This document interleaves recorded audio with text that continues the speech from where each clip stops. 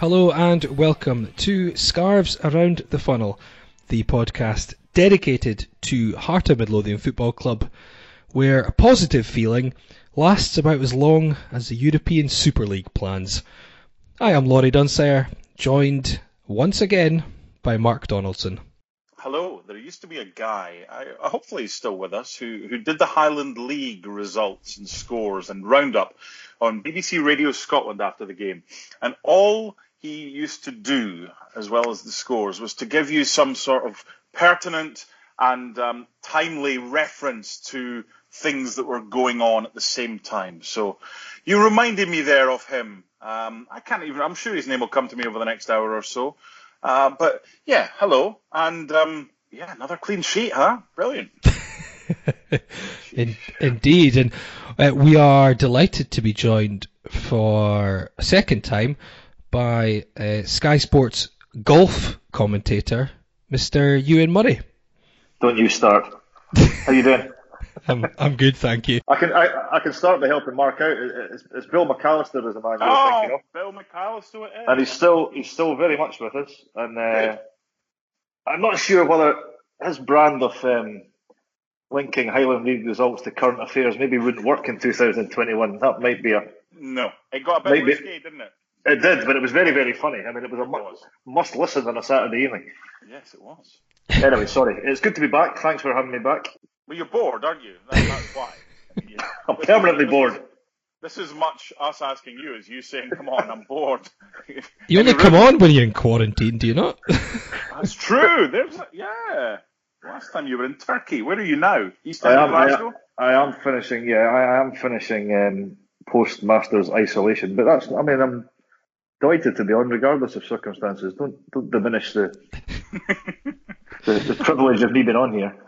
And of course, Ewan is not a Sky Sports golf commentator, but it is the long-running joke on Twitter and probably further afield that you get lots of abuse aimed at Ewan Murray, the actual Sky Sports golf commentator. Probably doesn't help that you do cover golf for The Guardian, and you do have a picture of a golf ball, I think, as your profile, don't you? Mm-hmm. That's better than a picture of me. No picture of Robbie Nielsen, then? Not yet, no. Give it 12 months. Not yet. Okay. So, we will talk about a few things this week. We'll maybe talk about Morton against Hearts. I had to sit and commentate on it for the best part of 2 hours, which was bad enough, having to revisit it. We'll probably talk about... You didn't have to go the full right end of the M8, did you? You kind of stopped at... Was it Erskine or no, Govan? And you did it off tube? Yeah, off tube. But that's worse when it's a bad game, and it always seems to be a bad game. I mean, you've done commentary and obviously a lot of off-tube commentaries, and you've done plenty in the ground. I just find it even worse when you're not there and it's rubbish. I don't know why. It just... Yeah. One thing I wanted to ask you about that, all the commentaries I did from the stadiums back in the day, there was a crowd. I don't know if there might have been one that I did where there was no crowd for whatever reason, but we were far enough back not to be heard. In these little grounds that you're still allowed to go to, which isn't very many of them away from home, is there ever that kind of concern that because there's no crowd, everything you say can be heard by everybody else? I know, I like that. You should wind everyone up when you're really loud. No, I quite enjoy that. You can, but more the players. I mean, if Hearts are shooting from right to left, you've got Eddie White in front of you, and you say how pish he's been. He's likely to hear that, is he not? I hope so. I mean, I don't think it goes that. None of the grounds really are that close, but it has crossed my mind sometimes when it's very quiet, and it feels even more quiet when you're up the back of the stand. I'm sure when they're on the pitch, they can hear the kind of shouts of the players a little bit more. But it's been a surreal season for many reasons. I guess that's one word for it. It is. We'll talk about that. We'll talk about kind of current affairs, and I think you came on just before the Hibs semi-final last time, so it was still very early in the campaign. Obviously, a lot's happened since then. There was still a big focus on the kind of SPFL and the court case, which was still kind of fresh in the mind, and that kind of topic is rearing its head again with with other things that we'll talk about. So we'll talk about that.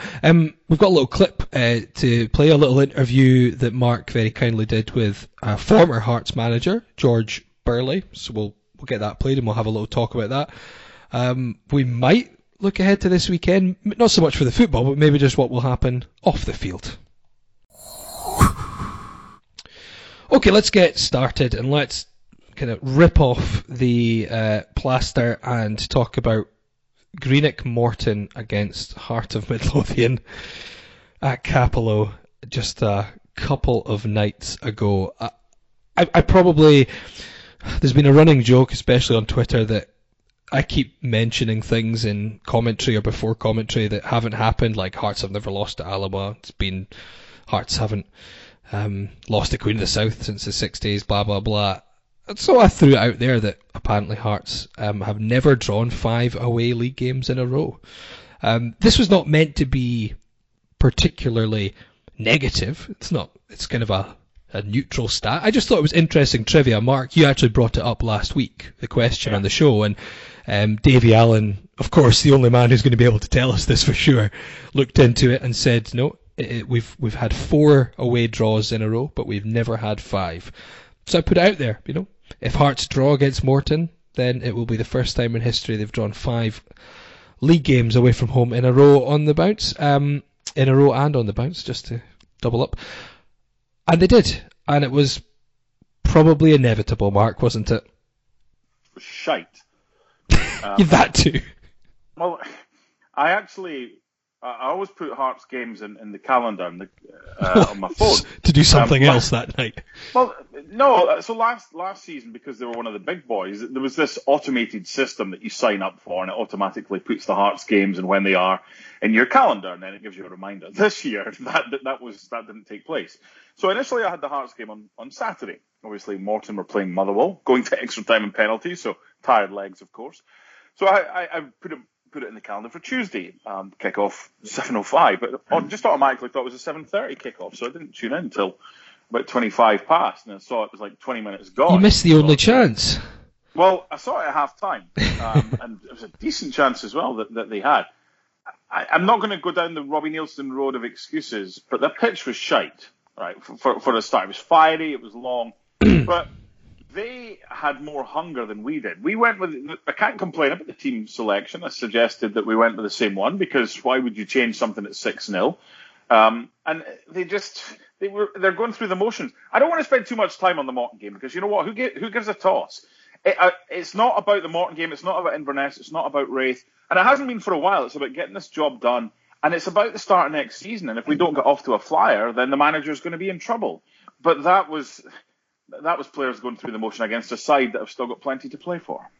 Sorry, Lloyd. You know what, Mark? I think the problem is people do give a toss. And what I thought was interesting was the strength of the team selection. Now, of course, they'd won 6-0, but the league's done. There wasn't a Scott McGill in the starting 11 or someone else, one of the young kids that's been training with the first team. Now, normally, this would have been an ideal game to throw someone in and play them. But I thought, and this is my interpretation, I thought the strength of the team, strength in inverted commas, showed a situation that's kind of under pressure because they feel they can't lose games.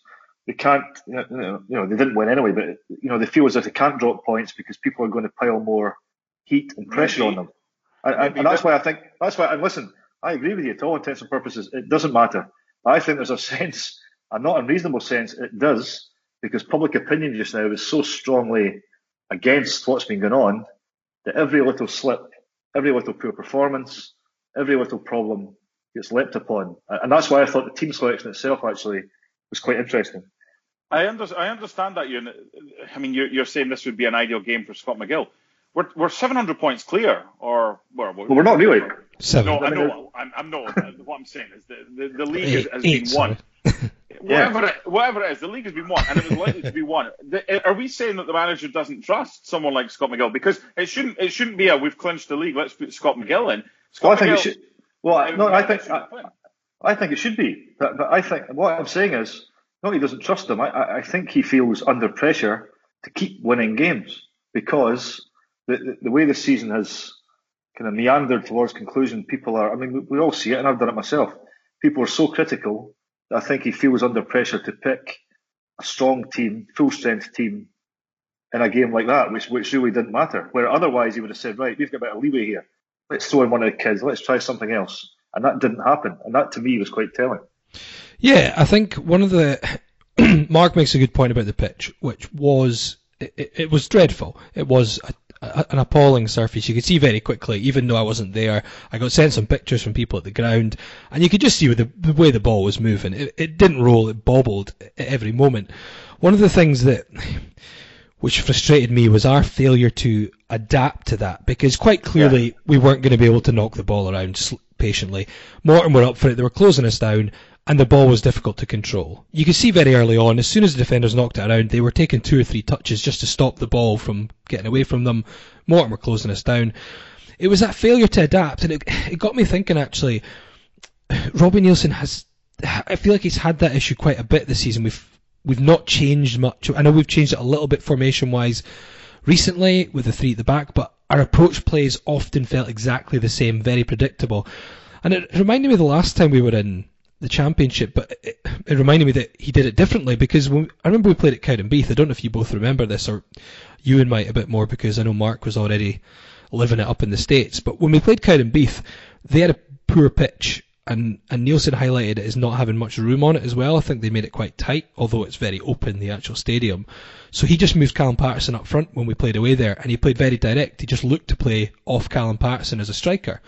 And I remember the second game, all the media guys, and Alan Preston and everyone going, get your money on Callum Patterson, first scorer. All the bookies think he's at right back, but Neilson's changing because of the pitch, and he's just going to play him up front and use him as a target man. And he did. And we won. It wasn't a pretty game, but we won the game. And I just don't know. He didn't even, Laurie, even, you're absolutely correct, and that's what they should have done on Tuesday night. Even this season, I remember the game at Ayr. They won 1-0, Liam Boyce scored a penalty. I want to say it was round about the turn January, February. The pitch, I think, was just really heavy, but that's how they played, back to front, direct, because it suited the conditions to win the game. That's what they should have done. On it was Tuesday night, wasn't it? Not Wednesday, Tuesday. It was Tuesday. That's how they should have played, and they didn't. And it's frustrating because they have done it before. They must recognise that's what you have to do. Yeah, even if you hadn't set out that way, you could see. You don't have to be a tactical genius to see from early on. The ball just wasn't going to move around. You couldn't play a passing game from the back.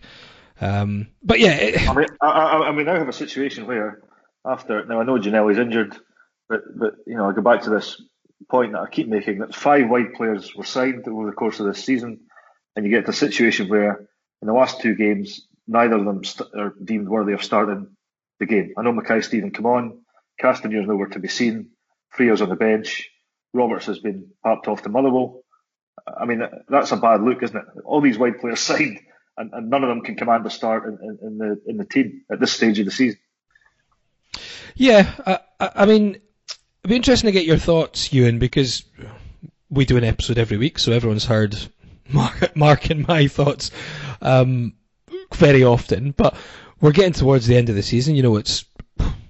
We're basically at the end of it. I know we've got 2 games left, but we've done what we need to. What is your general feeling about Hearts right now in terms of looking forward? I know there's very much a movement to try and get things changed at the top, both in terms of a footballing sense and beyond that. Do you feel we're at that kind of crossroads just now? Do you think fans need to just, I guess, accept that this was always going to be a difficult season, a difficult situation? No, I don't think. I get annoyed actually that people say, and this normally comes from the outside, but I get annoyed that people saying Hearts supporters should accept what they've watched this season. I think too much of the football has been, I said it the other night, passive, pedestrian, uninspiring. I don't think we should accept for a minute getting knocked out of the Scottish Cup by Brora Rangers. I don't think we should accept getting knocked out of the League Cup at Alloa. I don't think we should accept not winning 10 games out of 25 in the Championship. So that point kind of irks me. In terms of the broader picture of the club, things are going to change. I mean, the foundation are going to take over. Anne Budge's role is going to change inevitably in the next few months anyway. That was going to happen. I see shades of grey in terms of Robbie Neilson and the football, which other people sometimes don't like hearing and accuse me of defending the indefensible. But I wouldn't change Robbie Neilson on on a few levels. One, he's done this before. I mean, that team that won the championship the last time, which was a really good team and a successful team, he pretty much ripped it up within a year, and they did very well in the Premier League. So he has, despite what he says about, doesn't want much upheaval and not much of an overhaul, I can't believe that Robbie has watched what we've watched this season and doesn't recognise that change is needed. And because he's done that before, I would kind of trust him to do that. And I would trust him to do it alongside Joe Savage, who this summer is going to have his first real chance to put a stamp on recruitment. And also, I mean, they should certainly be so far down the line in terms of how that's going to look and how that's going to go already. I don't think you would change things now. And the other point that it's cynical, but I think it applies. I look at the alternatives and I don't see many that make me think, all right, that's the golden bullet that's going to change Hearts' fortunes. I just don't think that exists. But my worry against all, now, hasn't he? Well, this is my worry. This is what concerns me. Is I worry about I can never say this word, toxicity in the background and the anger among the support, and I worry that what happens if not even a bad start to next season, a mediocre start to next season, then it becomes so bad, and we're stuck in this rut where there's going to have to be change. There'd be bad feeling towards the club. Why did you not change before?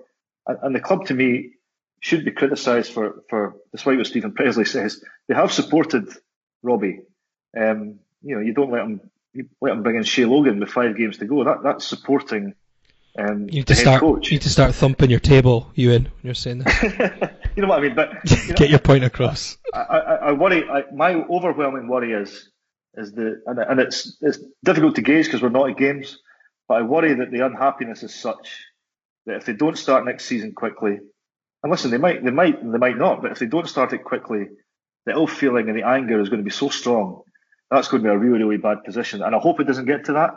But that's my overriding and overwhelming concern about what's going on over the last few months and what's going to take place going forward. But I don't see in it. There's no one linked with or I think available for the Hearts job that suddenly would make you think, everything's wonderful again and thousands more are going to buy season tickets and everything's going to be different. I don't think that person exists, which is maybe the wrong way to look at it, but it's the way I think. You need alternatives. You need viable alternatives. So on balance, I would let Robbie see this through. The point I wanted to make is, do you trust those who are making the decision as to what happens next?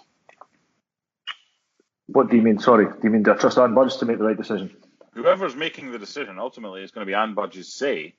She was the one that gave Craig Levein the role when he was already director of football. She was the one, and no one complained at the time, or very few complained. There were some dissenting voices. I think it's important to acknowledge them when Robbie was reappointed. But do you trust her, who has put a lot of money into the football club, but has come out and said she doesn't know that much about football? If she has the final say, because we discussed over the last couple of weeks, it should be Joe Savage that ultimately has a big say in who comes next, if there is someone to come next.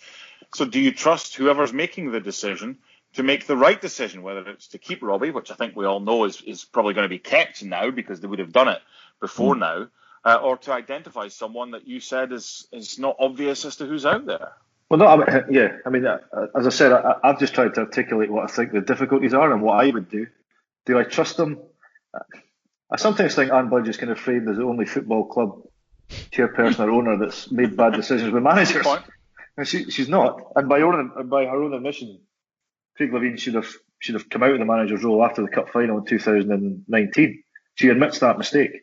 And likewise, what you said, I don't think many people complained, or maybe they did, when Robbie came back last summer. And people didn't complain when they won the semi-final, etc., etc. Do I trust them to make the right decision? Yeah, probably as much as I would trust anyone in charge of a football club to make the right decision. I don't think she has a monopoly on making bad decisions and bad choices. No, around what I think, where I think Anne Budge is, I think her failing sometimes is she's overly supported people. She supported Craig Levein massively in terms of, you look at the number of players that come in. Robbie has been allowed to, you look at January. I mean, I mentioned wide players. I mean, he went, Castamere. We need another wide player. Well, the club back him and support him to bring in this player, where they would have been entitled to say, hang on a minute, we've already signed all these wide players. Why do you need more? Shea Logan, as I said, they could have turned around and said, you've got 5 games to go, you want another player. So Anne Bunch has supported people, actually, arguably, too much. But yeah, I mean, I think essentially I do trust him to make the right call. I trust him to make it for the right reasons. Just as I said, I worry that my kind of default position, and I think what would be the club's default position, which would be to back and support Robbie, it's offset by the kind of discord there is in the background. It's a really difficult situation. Would you agree that the structure is the biggest issue at that football club? That football club? That's very nice. Well, our football club. If they'd won at Morton, it would have been our football club. What do you mean? What do you mean is wrong with the structure? A couple of weeks ago, 2 or 3 weeks ago, it's easy to identify problems, and everyone was having a go at the manager, and rightly so, because ultimately at times it's not been good enough this season. But the way that the football club structure is right now, from top to bottom, I think, I'm not going to go into the minutiae of specific departments because I don't know. I just think that there are issues with the structure of the football club that, if resolved, would give the manager, regardless of who he is, more of an opportunity to be a success, whether or not that's people in the youth department or at Riccarton who've been around for far too long and have stagnated there and have become pretty comfortable, or whatever it is. The chief executive, a lot of people have said, well, we haven't heard much from. Well, you're not going to hear much from a chief executive. He's not long in the door. I think sometimes the ire has been directed at the wrong people, and I don't say that is from Robbie's perspective. I think there's understandable anger at him. I just think if the structure was better at Hearts, then it would make life easier in a lot of other departments to progress. Because ultimately, if Robbie Neilson, and probably when Robbie Neilson stays in charge of this football club, he's always going to be one defeat away from the Burning Torch Brigade. Yeah, that's the way it absolutely. is right now. Yeah. So what needs to happen, if anything, with the structure of the way the football club is run that could help, whether it's the players, whether it's the supporters buying season tickets, or whether it's the manager, is that identifying the right issue, the most important issue being the structure, or is the number one issue still the manager? I feel you're tiptoeing through the tulips here. There's a point you want to make, but you're not quite. Am I wrong, or what? What do you mean? I mean, do you mean Anne Budge shouldn't be involved in the club anymore? It's nothing to do with that. I just think the whole football. I mean, look, we've spoken about John Murray before. We've spoken about Roger Arnott before. We've seen Scott McGill become the first teenager to play for Hearts in the league. He played 3 times in the League Cup this season, but he's the first time. And I know what you were saying earlier, and you're spot on as well.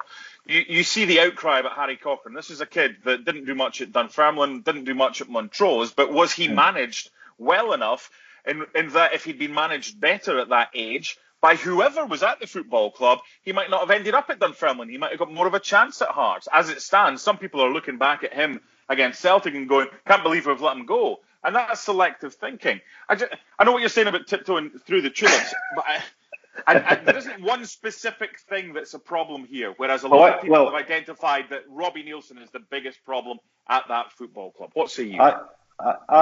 What say you? Here's another way of looking at it.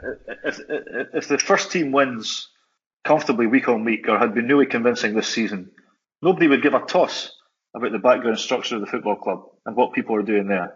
And what happens and what happens is, and you're right to mention Harry Cochrane, because what happens is something comes out like Harry Cochrane is being let go. He didn't want to sign the contract. He's going to leave, and this pile-on happens. Like, this is the worst decision Hearts have made in the last 30 years because people are angry and people are upset and people are frustrated at the first team. So what you get is disproportionate analysis of absolutely everything. John Murray, now I don't know enough about what John Murray does anymore. Roger Arnott, in my experience, is a good guy who's good at his job at the academy. I don't know enough about the link between the academy and the first team, especially now, given what's happened with the academy and lockdown and shutdown and whatever else, to properly judge that. But, I do know there are a lot of very, very good young players in the Hearts Academy. And I think, when I would look at Robbie, I think there's been a slight over-reluctance to play the likes of McGill this season, but he could have done. But all these things, if the first team, and this is where, the point I was going to make, these first team players who are highly paid, relatively massively highly paid, have underperformed this season, and it must be great for them because they don't get the focus. The focus is massively on Robbie Neilson, massively on Anne Budge, massively on Craig Levein, or it's on John Murray, or it's on Roger Arnott, or whoever else they want to pick. And no one says, hang on a minute, what are these players doing who should be pissing, pardon my profanity, on the players in front of them in this Scottish second tier? They should be pissing on Brora Rangers.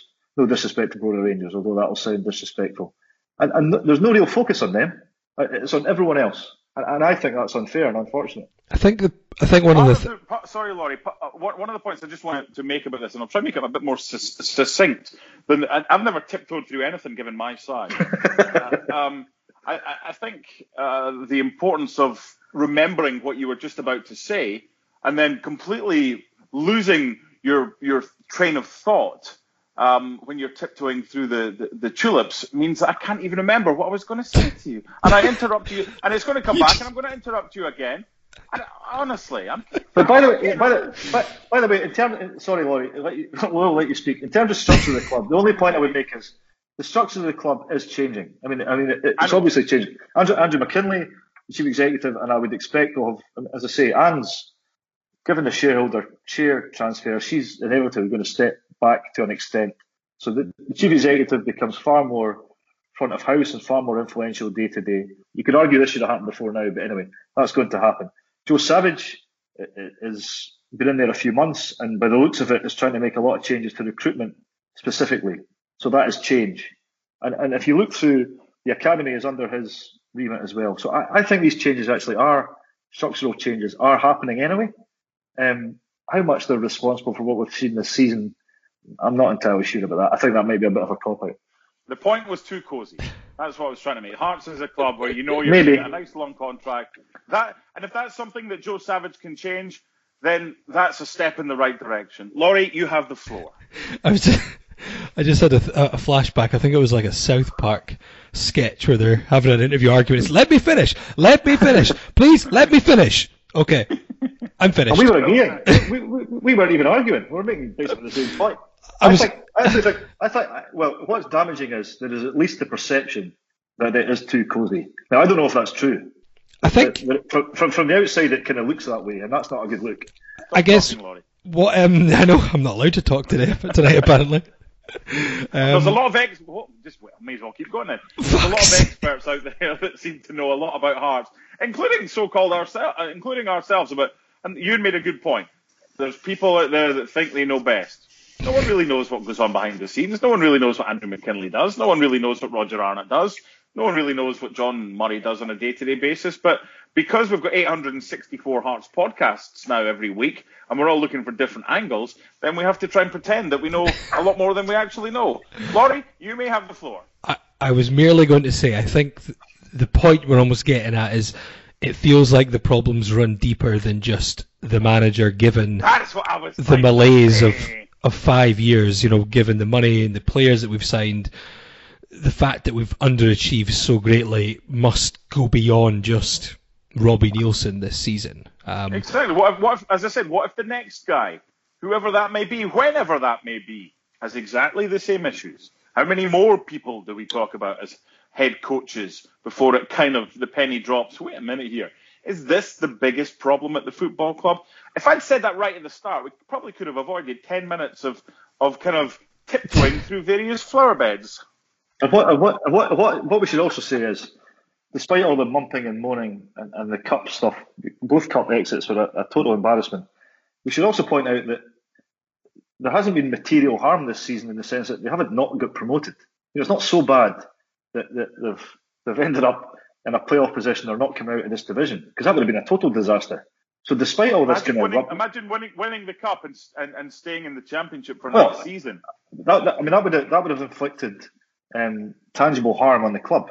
So it is worth pointing out, for all the complaining that we have, I think, legitimately done, it's not harmed the club in that way. They're still going to go back to the Premier League. They're going to have a bigger upheaval in the summer than I think a lot of others hoped they would have to have. But the fact is, they're going back to where they should be, and I mean that in terms of stature of the club. And they've got another chance, to reset with a host of new players in the summer and hope that things improve. Now that's frustrating, but it's not the end of the world, really.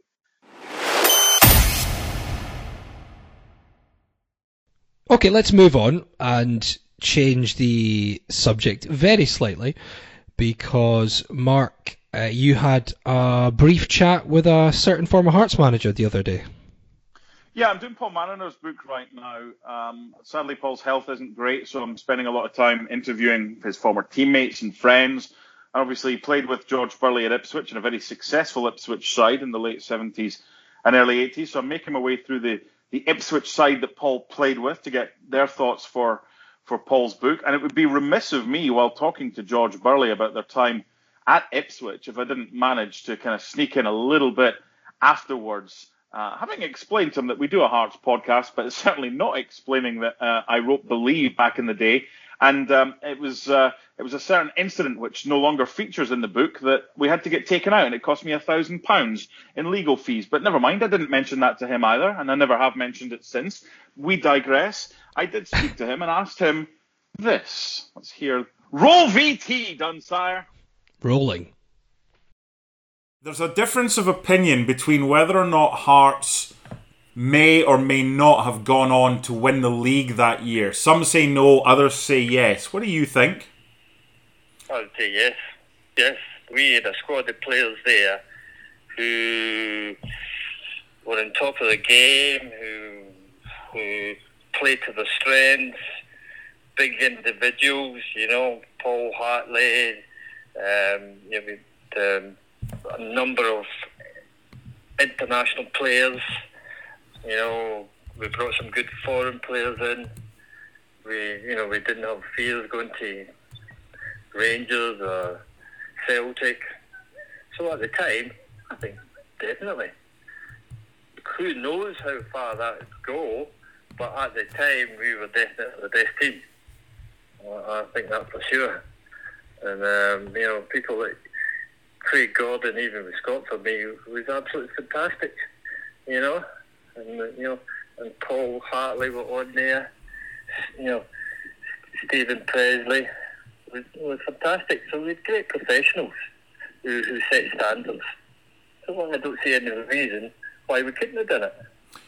But, I mean, everything's got to be right. There were always difficulties behind the scenes, and that wasn't going to change. So that might have stopped us. So, but we certainly at that point were the best team in the league. Why do you think you were able to start games so quickly at the start of that season? Yeah, we went for the juggler. We had players who we could play forward early. We had players, target men, who were strong and could hold the ball up. And you had Rudy Scatchuk, who scored in every game. Was it 8 games in every game? Yep. Won a game for the first 8. And Rudy was one of these players, if somebody held the ball up, he would run on and he had a sledgehammer left foot. And that was his strength. If we didn't have people who would hold the ball up for him, he wouldn't have got those goals. So it's a balance, and we talked about Ipswich having the balance. And other teams, you got your players, so you've got to play to your strengths. And we were doing that. And we had a goalkeeper who was in his prime at that time, who the team believed they weren't going to concede goals. So, yeah, at that time, we had the right balance. We were playing nice, positive football, not a free fall of people that passing the ball around the back at the time, because there were strengths going forward. So we went forward and scored goals and won games. I remember the Middlesbrough friendly, because you had some scouting networks. Simon Hunt came up with the goods, and you as well. Bednar and Pospisil against Middlesbrough, and you took them both off. Was that because you were worried that someone else might be spying on them and try and get them ahead of you? I mean, it's when you see something you like, you think, that'll do me.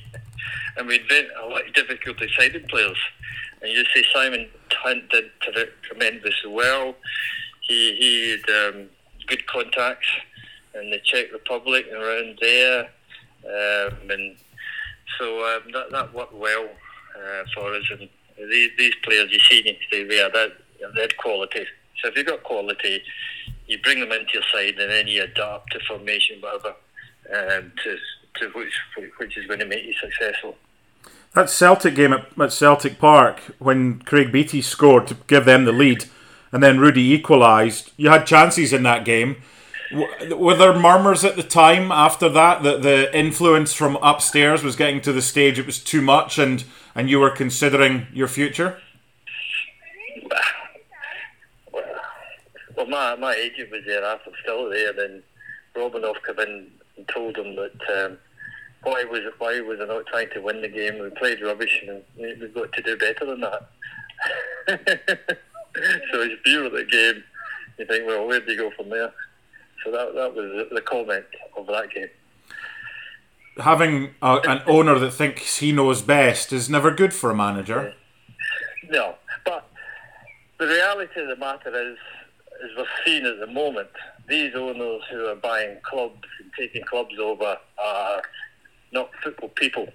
And that's exactly what's happening with the Premiership at the moment. You've got these owners who are looking for, to bring more money in and devise certain things that will help their investment, and the money will get bigger and bigger. And you're seeing that. That's what's happening at the moment. And it's not good for the game. It's not good for the game, And that's what happened at Hearts and numerous other clubs now. You don't have we talked about the Coballs. You don't have the Coballs.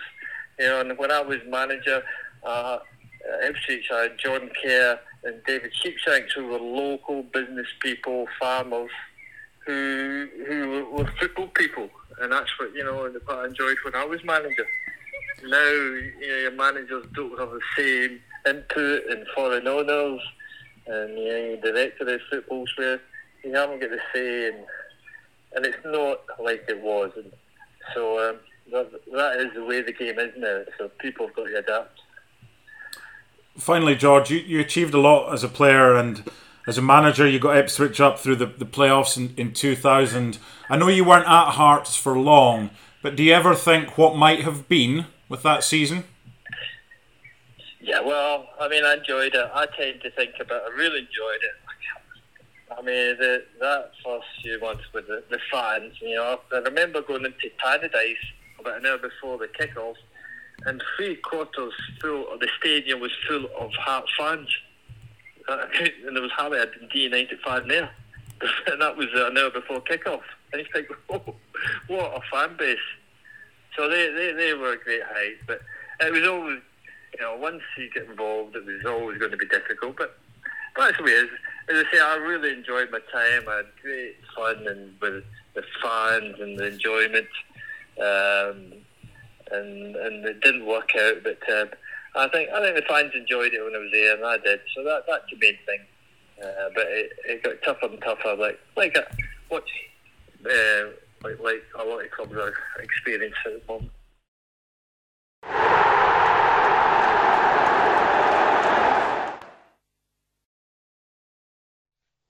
So there you have it, George Burley talking to Mr. Donaldson. Hopefully all perfectly legal and above board, and you're not going to get any more solicitors' fees to deal with anything. No, not this time.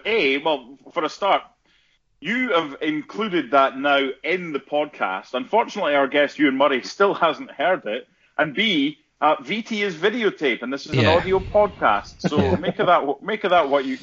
Who's the people on TV yes, in this? but videotape anyway. That doesn't make sense either, because no one's sticking a videotape in a VCR and hitting play when you do it, are they? So. Well, what do you do when you record something now? Because you used to go and tape that.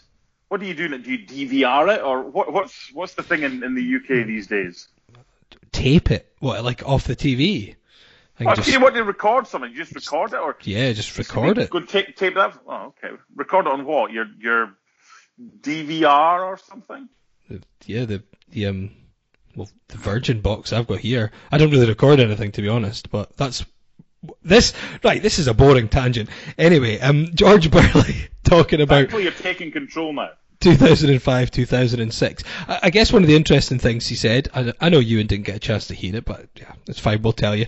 The question, the $1 million question in some respects that we spoke to Craig Gordon about, we spoke to Robbie Nielsen about, we've spoken about it.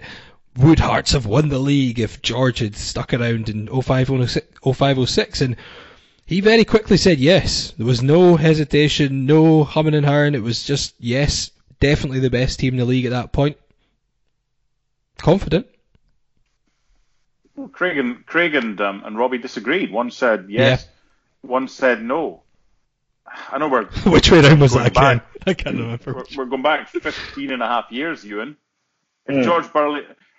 Well, this is the weird thing, because he went on in that little piece that we've just heard, Ewan, to say that at that stage, and he explained about the interference from above. I think there was more chance of Hearts actually doing something in the league than him staying around to be there, because that was reaching a crescendo. If it wasn't the Celtic after the Celtic game, it would have probably been after the Dunfermline game. It was getting to the stage where the manager had had enough of the interference from above. So we're basically saying, if everything was the same and there was no interference from above and George Burley had stayed, of course Hearts would have had a good chance of winning the league. But there was a lot going on around that time that would put a severe doubt in Hearts' chances of A, Burley staying, and B, them having enough over the piece to get the job done. Yeah, there's two elements to it, isn't there? There's one, there is that it seemed impossible, given how few games he lasted. It was impossible he was going to last a season without some Rami with upstairs. That was going to mean there was going to be problems anyway. Even if he stayed in the job, there was going to be issues and rows and unhappiness that was going to manifest itself in the team somehow. The other one was, I can't remember who said this. It was a coach, someone involved, said to me before that if you remember, they played at such high tempo and such intensity. Someone said to me it would have been really, really difficult for them to do that for an entire season. And that was a good point. Someone said that to me years ago. Said it would have been difficult. George addressed that. He addressed that, and he felt that the players were fit enough, because that was one of the points. The point being, and it's difficult that we're speaking to you, having you not heard it. If this was a professional podcast, we would have sent you the audio beforehand and you could have listened to it, but it's not a professional podcast. Well, I thought you had. I sent it to you, and then you didn't send it to our guest. That's disappointing from you, Laurie, I have to say. I'm kidding. He came out and I asked him, I know. Well, done something for a change. Asking him about the speed that Hearts started games. And he had the opportunity to say, well, I didn't think that the players had it in them to play like that for 90 minutes. Again, he felt that the players were fit enough and good enough to win the league, but there were many other things that didn't. But what's he? What is he going to say though? Really, he is not. I mean, 5, 10, 15, 25 years on, he's not going to say, actually, my team might have fallen short. I mean, that's not how he's going to speak. So speaking so much sense, Ewan. I mean, obviously, he built this team from scratch, really, and they were fantastic to watch, and the battered teams, swatted teams aside, pissed on them. But yeah, exactly. I mean, he's and obviously history treats these things more favourably anyway. He's going to say, of course, they would win the league. Could they have stood the test of time again? I mean, Rangers were weak that season. Could they have stood the test of time against Celtic? No, I'm not. I've never been entirely convinced, but who knows? It's a great pub debate, isn't it? Here's a different question for you then, because one thing he also touches on is the approach, which was, nothing fancy. He says that they played direct, they played high tempo because they felt they had the players to do so. He said they felt they had the players who, with the strength up front, who the ball would stick with, and they could bring players in, the likes of Hartley and Scatchell. We spoke about this a little. I can't remember. It was a few weeks back anyway. About some of.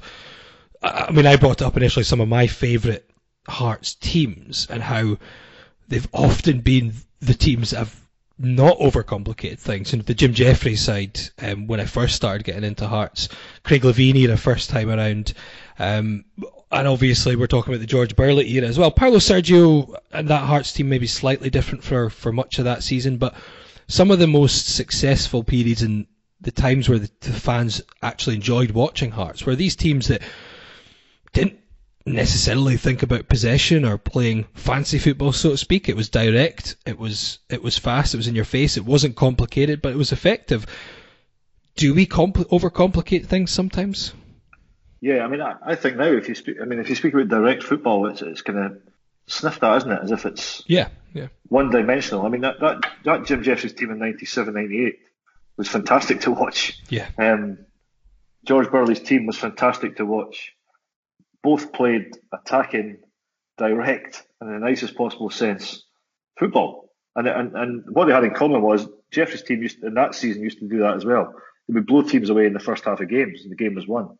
That's what Burley's team did. Also, George Burley, to be fair, of course we focused on Scatchell and Fisas and Hartley, but he made, I don't want to be unkind, he made normal players, Jamie McAllister played quite a lot, I think. Robbie Nielsen, who listen, I'm a huge fan of Robbie Nielsen as a player, but he raised the standard of these guys as well. Yeah. Maybe partly because of who their teammates were, but he obviously had something as a coach where he made...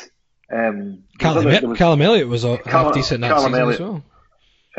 Another one, there was others. And he I can't believe it was only because their teammates were better.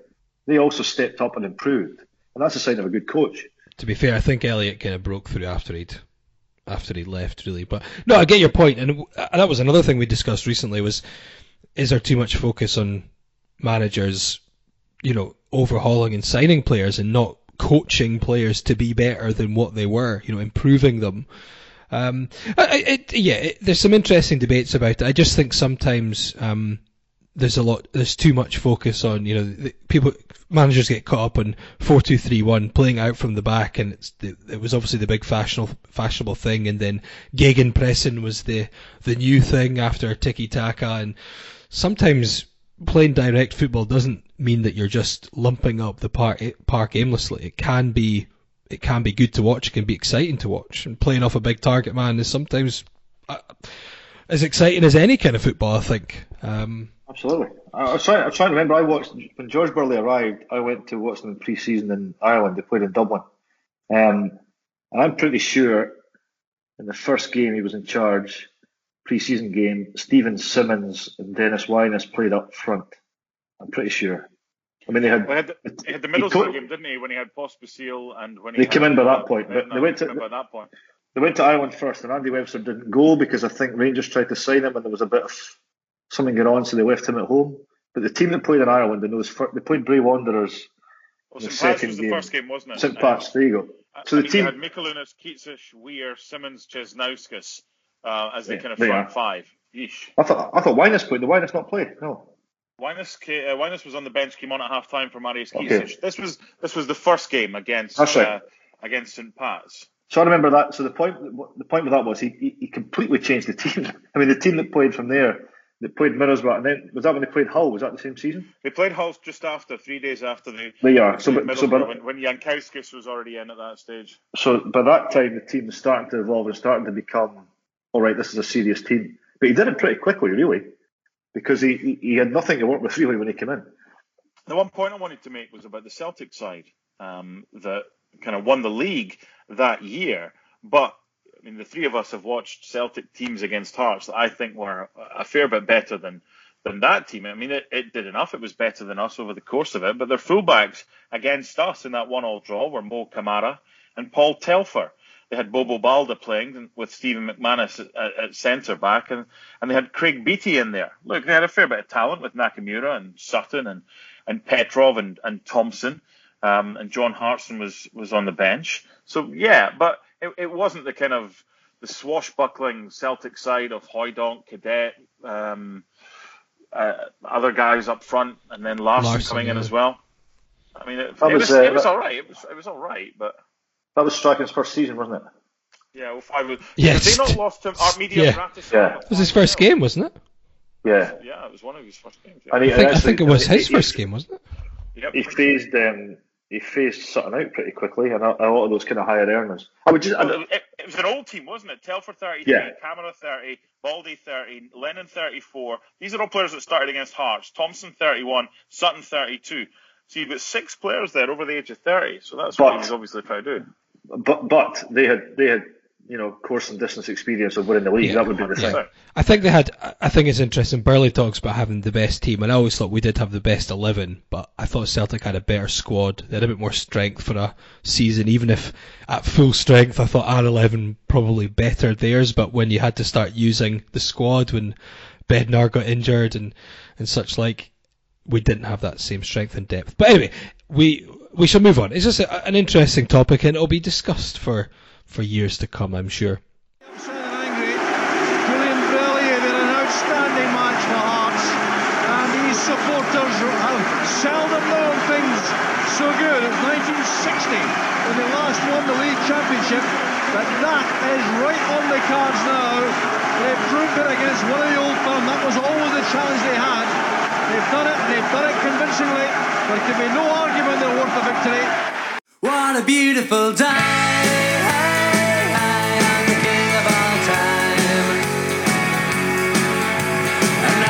Impossible in my all-powerful mind.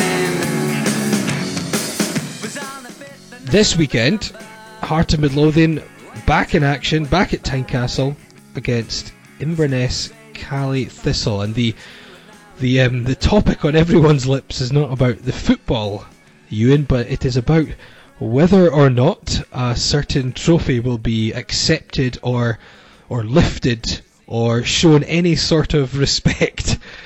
We understand Hearts will make a decision tomorrow, which is Friday, so by the time you listen to this, there might be something public out there.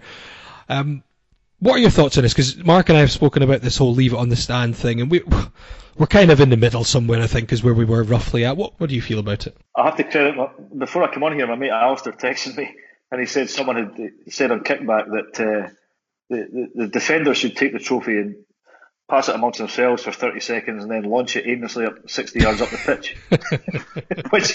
So whoever posted that on Kickback made me laugh.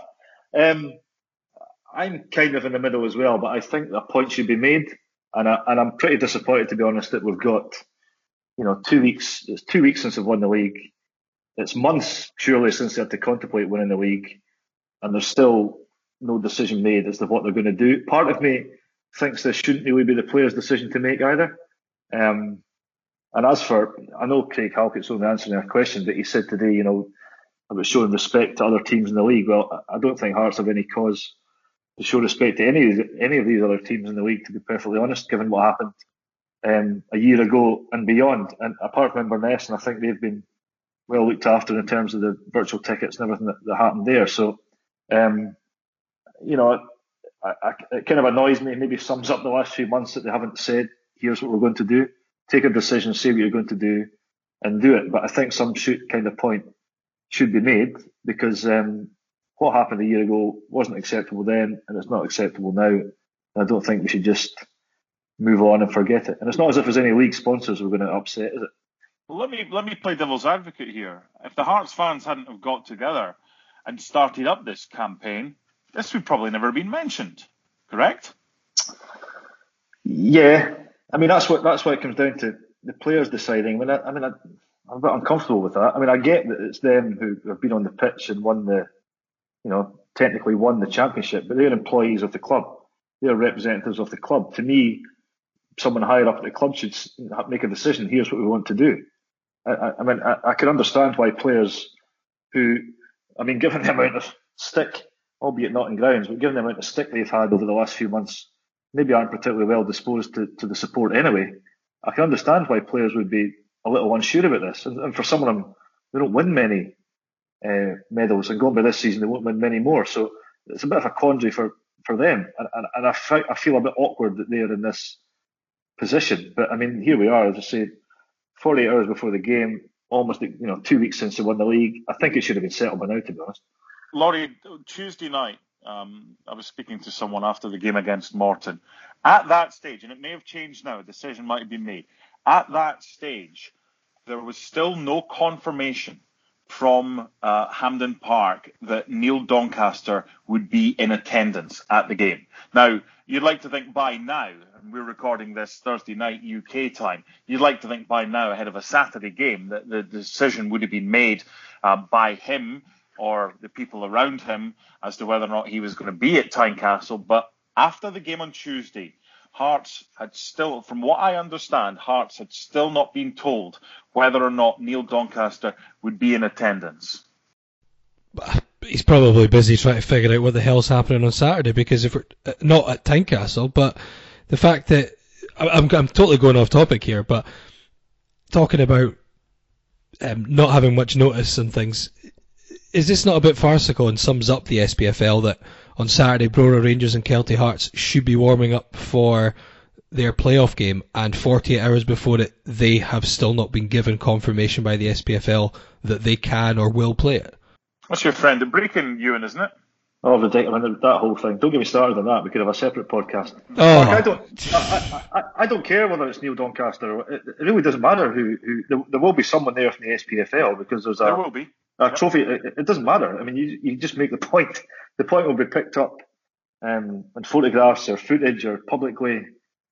I'm really not concerned who's there, but I think somehow, and I'm not particularly bothered what it is. I think somehow a point has to be made. And as I say, I'm uncomfortable that it's left in the hands of football players to decide what that point is. But, there we are. As I say, maybe that sums up how the last few months have gone. We could have a separate podcast on it, but I want to mention it briefly because it does feel pertinent for Hearts fans still, because it's coming up again. Brecon City have, been begging, so to speak, to the SPFL, saying it's very unfair. No one should be punished during this difficult pandemic, and no one should have to not just face relegation, but no one should even have to face a game that might relegate them. That's surely, it's understandable that stirred up some more beef with the Hearts support once again. Laurie, at least we can get to determine their own fate by playing on the pitch. At least you actually get to play games to decide what happens. I mean, lucky them. But I said this the other day. People say, "Oh, shameless Brecon, and this is awful." Well, if you've seen what happened a year ago, it's not shameless at all, is it? This is just the culture that was allowed to exist. So why wouldn't they chance their arm? Why wouldn't they try to get out of this? I mean, given what happened from March 2020 onwards, that's exactly what they would do, isn't it? It's in keeping with what happened before. Yeah. I don't understand why people are surprised. No, I'm not surprised, but it's kind of understandable that teams like Hearts and Partick Thistle, I've seen Partick Thistle fans reacting as well. I'm sure there'll be Stranraer fans who will feel the same way, that there is a ridiculous irony and hypocrisy about what they're coming out with. There's so many points to this. I mean, of course that's ludicrous. I mean, I looked at Brecon's record. I mean, what have they lost? 101 games since the start of 2000. Yeah, I mean, the reason that they're basically not wanting to have to play the playoff is because they know fine well they'll lose. Because they lose. That's what they do. They just lose all the time. And I looked at the Highland League table. Now, here's an element of this. The Highland League Brora played 3 games. Now, funnily enough, the top 5 teams in the Highland League, some of whom had played 2 games, had more points than Brecon City have got so far now, as we sit in the 22nd of April. Anyway, if the Highland League had finished at 3 games and it wasn't Brora and it wasn't Kelty, who I think played 13, there might be a debate here. But because Brora and Kelty get so sensationally stiffed last time around, it's a no-brainer. I mean, do you want this pyramid thing to exist or not? It's the same clubs who were denied this playoff, and despite a lot of the flawed reasoning given for that at the end of last season, I never accepted that either. They could have played those games, but they were denied wrongly the last time. The SPFL, even from an optics thing, even from an image perspective, should be doing everything to say we're going to let these games happen and carry on. But no, legal advice, and honestly, it's head and hand stuff. The bigger picture here, Ewan, is surely that another year on from an absolute catastrophe and a mess, and we're allowing this to happen. That should set more alarm bells ringing. That this is being allowed to happen because of the inadequacies of we spoke about structure earlier to do with Hearts, the inadequacies of the Scottish football upper management. But with the way in fairness, it hasn't happened yet. In fairness, I mean, they might end up playing these games, but I mean, the fact we're in this position is laughable. It's a shambles. What do you think? Back to the Hearts game. Yeah, Morton was a dead rubber, but as you pointed out, there's eagle eyes on these games. There's people looking for any reason to maybe jump on the manager, and Hearts will have a season ticket campaign to run very shortly. Obviously, it'll be similar to what other clubs are doing, that it'll be relying on streaming for at least part of the season or for part of the fans. Is there still a bit of pressure on Hearts to maybe put a show on to try and get a little bit of positivity out of these last two games? It's not gonna suddenly get everyone on board, but if Hearts are terrible and lose these last two games heavily, it's maybe make a bit of difference than if there is some kind of performance, some kind of something for people to grasp on. I think, as I say, this goes back to what I think the problem is. The consequences of a bad performance and result is now so kind of damaging that it's everyone just gets kicked again. That is far bigger than the positivity that results that comes out of a good result. If that makes sense, did I articulate that even remotely properly? A bad result and a bad performance, all hell breaks loose. A good result and a good performance, now people shrug their shoulders and say, well, that's what they should be doing. That's the minimum. And that's, I feel sorry for Robbie in that regard, but that's the movie we're in. This will be a tough game. Inverness have an outside chance of making the playoffs. Yeah, they need a win really now, don't they? They have to win. Under Neil McCann, who had a slowest start, they're playing really good football and they were in a terrific run. We were unlucky to get knocked out of the cup at St Mirren. By all accounts, unlucky to beat Dundee the other night, and they only had 9 men. So this will be a hard game. Inverness, they have to come and try and win, so it'll be tough. And as I say there, like all these weekends now, I just fear for the backlash towards everything if the result and the performance go the wrong way. And that's why, from that point of view, the end of the season can't really come soon enough. Ewan, how do we deal with this apathy? It's not a quick solution, is it? Well, I don't know about that. I mean, if they sign a few players that people think, like, okay, that's a bit of a statement. I don't know who those players are, obviously, but if they make a few signings, people haven't been to football for so long. I tend to think despite people saying I'm not going back, I'm not renewing, I'm not bothered. I think there's going to be a bit of an underlying urge for folk to go back to games anyway. I certainly hope so. I know I feel that way.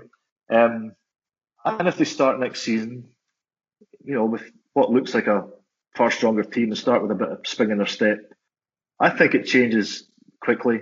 But it's what we said, it's not even one bad result. Sometimes it feels like they're only one goal or one concession or one corner away from people going apoplectic. And that's a difficult movie to get out of. It's a difficult thing to turn round. And if you're like me and you think Robbie Neilson knows what he's doing, and I would be supportive of Robbie as much as anyone would be. That is what I worry about. It's what happens if things just go a little bit slow, or they lose on Saturday and they start next season with an odd bad result. It's like people are going to burn the place down, and it's not. It can't be a good environment to work in. Never mind to try and play football in. So that's my overriding concern. That I just hope they can. I'm not sure it's apathy. I think there's kind of anger and annoyance over a lot of things this season, but I think it can turn around quickly. But they're under pressure to do that.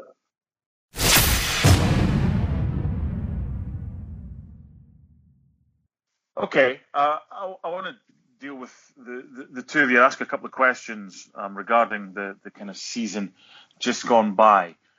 So, Laurie, we'll start with you. You're permitted to talk again. Thank you. And the same question to you, Ewan, straight afterwards. What has been your biggest gripe this season, Laurie? I think it's been our inability to change or adapt or try something different. I feel like it's deja vu most weeks. It's the same plodding, same issues, the same tempo, very predictable. The predictability, there we go. That's a better way to say it. The predictability of our team has probably been my biggest gripe. Ewan? I don't like the commentary on Hearts TV, actually. Fuck off. It's never done from the ground away from home. You pinched. I would have said slow starts actually. Probably recruitment. I mean, you can reel off the players. They've signed so many players that I don't think are up to scratch, and I think a lot of them were unnecessary. It's not as if you could say, "Oh, they'll sign these players just to get us through the championship season," because a lot of them haven't been good enough for that. So, it's unfair to name names, but there's been too many of them have been bad signings. Next question. Again, keeping this really open. Biggest surprise, up to you if you want to go positive or negative. You can start with this one. Probably, I'll be positive for once. Probably Liam Boyce, who I think his attitude has been terrific. I think he's a player who would be entitled to say, I know he's getting well paid or whatever, but he would be entitled to say, I didn't come up here and sign up for this, and tried to move or not bothered in a lot of games or whatever else. But I think his attitude has been first class. He's scored goals. He's looked a threat. He's not been terrific every week, but that happens. And I've been positively, not really surprised. I've been positively surprised by him because I thought he might just say, "This isn't for me. I'll try and go elsewhere." But I think he's actually been a success story this season, so I would give him credit for that. Okay, Laurie.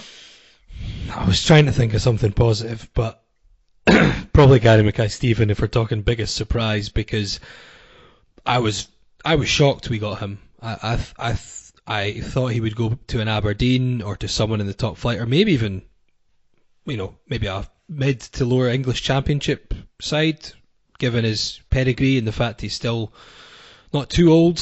I thought he was a massive signing. And I thought when we brought him in for the second half of the championship season, I was almost like, feels like a cheat. You can sign Gary Mackay-Steven to play against Alloa and Arbroath and whatnot. The fact that he is, I don't think he's had one good performance. He had a cross, but I don't think you could say there's one game where you'd say his overall performance was good. That to me is a surprise, because I thought that signing was terrific on paper. Well, the next question, you could answer the same again, because the next question is biggest letdown. Laurie. Gary Mackay-Steven. Ewan? Yeah, I'm trying to think. That is the obvious answer. I'm trying to think of someone else who's been... Does it have to be a player or just mean a general biggest letdown? I'm leaving it open to you. Because, you've got 2 cup results, so you could... That's got to be... If we're not talking a specific player, then you surely one or both of those cup results has to be... Someone who's been...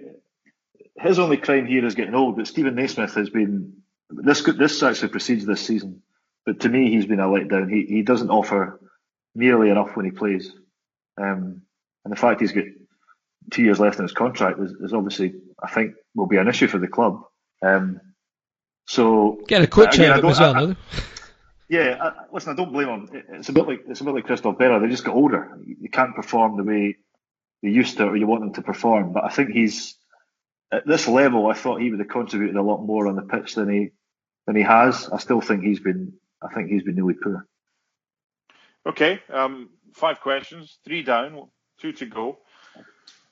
Question 4, Ewan. Best moment.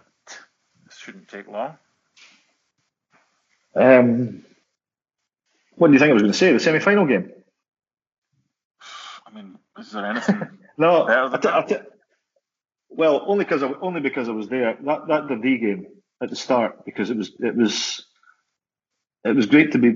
It's not, it was great to be back. Although it was weird being at Tynecastle with no one there after everything that had gone before. The kind of hellish months over the summer. Watching them beat Dundee 6-2 and the way they played that night, I really, really enjoyed that. And that's probably personal to me because I'm in the tiny, tiny minority. Laurie is the same who was at the game. And I thought, right, this is good. I wasn't at the semi-final, so it would never quite have that impact on you. But that night against Dundee, which actually in a lot of ways made a lot of what happened subsequently so kind of disappointing, because I thought they can't play that way. The bar was set that high. And I thought, well, they can't play this way, and this is how they want to play. And after Christmas, there's been kind of none of that. But that night against Dundee seems weird, given it was the first league game, but that probably still stands out as the highlight of the season. There's been 2 league games, hasn't there? The Dundee game in the first league game of the season, and the Wraith game away from home, where they were absolutely shattered, having played at Hearts for the first time at the weekend in about 6 weeks or something, a month, 6 weeks, and then Hearts went there and could have scored any time they went forward. For you, Laurie, moment. Well, I was at the semi-final, so the obvious answer is Alloa getting relegated.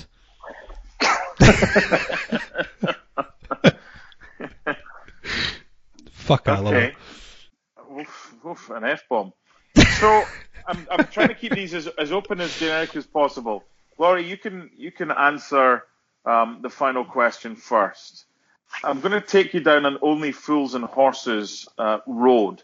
Instead of saying this time next year we'll be millionaires, I'm going to end it after a year. So this time next year, Hearts ... Finish the sentence for me. Am I up first, am I? Yes. Mons 2, Rodney. Mons 2. This time next year, Hearts will be top 6. I couldn't think of anything funny. Sorry. That's fair. Ewan? Yeah, I think they'll be chasing a European place actually this time next year. I'd be pretty confident of that. I'm not quite sure why I'm confident of that, but I think at this time they'll be involved in a chase for European football. With the manager still in place, the one that we have right now. Well, if they're in that position, I think he will be. Yeah. Yes.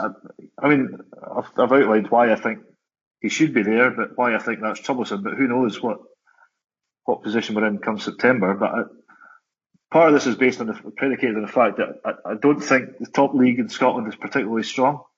And if Hearts do things properly, as I hope they will over the next few months, and recruit sensibly and given the money they've got compared to a lot of other clubs, there's no reason they can't aim for the top 3, top 4. No reason at all. Playing devil's advocate, are we guilty of of wearing blinkers when it comes to Hearts? Because I'm in exactly the same boat, saying, the top league's not that strong. Hearts were bottom of what wasn't a strong top league last year. So what makes you think? I mean, I suppose you've just answered the question, the recruitment. But are fans blinkered in kind of thinking that because we're Hearts and if we get the right players in, is that enough to secure? No. But we're entitled to think that should be eminently possible. And particularly in Scottish football, I just think resources are, if used properly, are just so important. So I don't think we're blinkered in saying that's where they should be. And I don't think, from what I've seen, it's too big a leap. I mean, the team that was at the bottom of the league when football stopped isn't the same team as played this season, and the team that played this season, I'd be very confident will not be the same team as plays next season. So, and also everyone regarded the position they were in a year ago, and I didn't want this to get lost in the melee of all the other unhappiness. That was totally unacceptable for the club. I mean, Anne Budge admits that. They should never, ever have been anywhere near that position. That was bad mismanagement on the football side of the club. So they just shouldn't have been there because the team wasn't managed properly, or the team wasn't good enough. But that doesn't mean, that's where they're going to be just because. I don't think it'll take much to finish third in the league next season. That might be Hibs, it might be Aberdeen. Whoever it is, it may be us, because promoted teams have got a pretty good record of staying in the division and, depending on who they are, flourishing. But I think you're right. I think the standard, regardless of what happened when we went down the season before this one, Rangers and Celtic, I mean, Rangers are clearly ahead of Celtic right now. Celtic are a fair bit ahead of everyone else. I don't think there's much separating Aberdeen and Hibs and St Johnstone and Livingston and then Kilmarnock and Motherwell. I think a well-run, well-structured and or a club that has good recruitment, I think third place. Not Hearts. Well, so nothing has happened. If they were, I don't want to go from we were shite last season, we've underperformed this season. I don't want to fall into that trap. That's what I was trying to talk to you about, the whole blinker. I'm just saying, whichever team, if you get your house in order and you recruit well and you do things well, there's no reason why you shouldn't be top 6 challenging for. I mean, look at it. Next season, what is it, like 713 Scottish clubs qualify for Europe or something in the 46 European competitions? I mean, huge opportunities. That's a great opportunity. That's why they have to sort themselves out. That's a huge motivation. The other thing, sorry, for next season, and this is a slight tangent, is I really, really hope John Souttar remains fit, plays every week, and becomes the player he should be. And it's been fantastic over the last couple of weeks to see him back. And touch wood, I'm touching my head here. He looks, he doesn't look like a guy who hasn't played for, what did he not play for? How many months? 405 days. There you are. And he actually doesn't look like that at all. No. He's back playing the way we remember, breaking forward with the ball, trying to make passes, strong defensively. I've got everything crossed at John, because he's had such bad luck. I mean, if he didn't have bad luck, he would have none at all. And if he'd remained fit, it's fair to say he would still be playing at Hearts. So I really hope over the next 12 months he just stays fit, stays in the team, and gets all the recognition he's due, both as a footballer and as a guy, because he's widely known in the club as a fantastic guy. Amen. Hear, hear. That's a good positive note to end things on. While you were talking, I have genuinely put a calendar notification in my Google Calendar for the 22nd of April 2022, which has got a 1 week alert, which says Ewan Murray has predicted Hearts will be chasing a European spot at this point. See episode 130 of Scarves Around the Funnel. So yeah, 130. Wow. So we'll and where were we on episode 1? Remind everyone. Top of the Premiership. Clear by about 5 points. Yeah. So it's your fault. Yeah, we've covered this. We've covered this. Anyway, thanks for joining us, Ewan. It's a pleasure. It's been good to speak to you. How much longer have you got left of your isolation? Well, 24 hours. Just 24 hours. Ah, I've got a few other podcasts I can leap onto between now and then. Yeah, get to Tynecastle on Saturday. Sure, you can make up some excuse. I'm doing a Brechin one actually. Oh dear! Live from Glebe Park, the relegation countdown. By the way, he's still one of the best follows on Twitter, Ewan Murray. I love him. The content on social media, from the wind-ups to the dry, and you don't give a fuck what other people think. I know you're more reckless than honestly, me with social media. Even Craig Burley over here at ESPN has referenced the fact, Ewan's having fun today with his fishing rod. Yes, you can follow him at Mr. Ewan Murray. Yeah. If you took it seriously, you'd never go anywhere, really. No one's approached me in a pub and headbutted me or punched me on account of it. So because the pubs have been shut.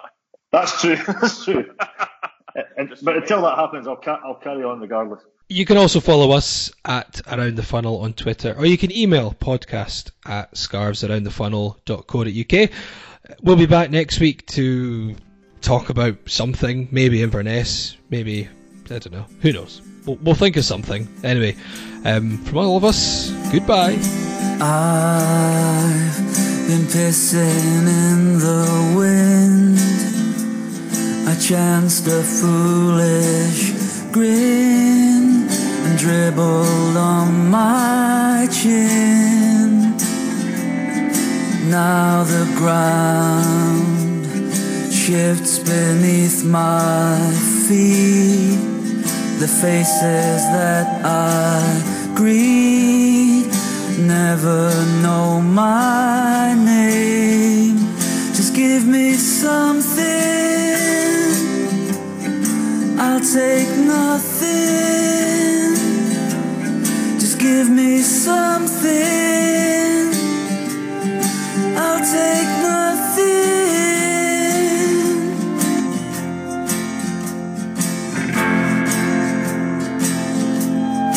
Now the drought is crippled by the rain. It hammers on my pain. We lose ourselves again. But all we need is to find a place to look. Our worm is on its hook. A love which dangles free. Let's watch it swim. the waters flow. In doubt the courage grows with no guarantee. Just give me something, I'll take nothing. Just give me something, I'll take nothing.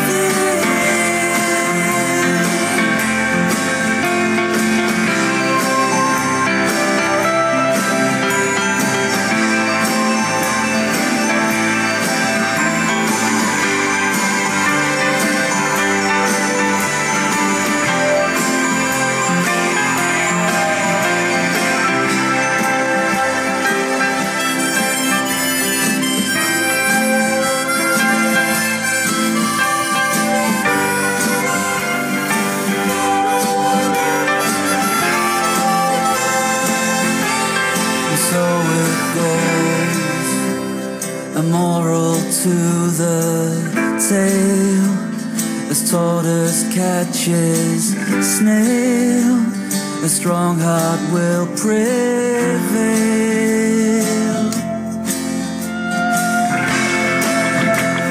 It keeps on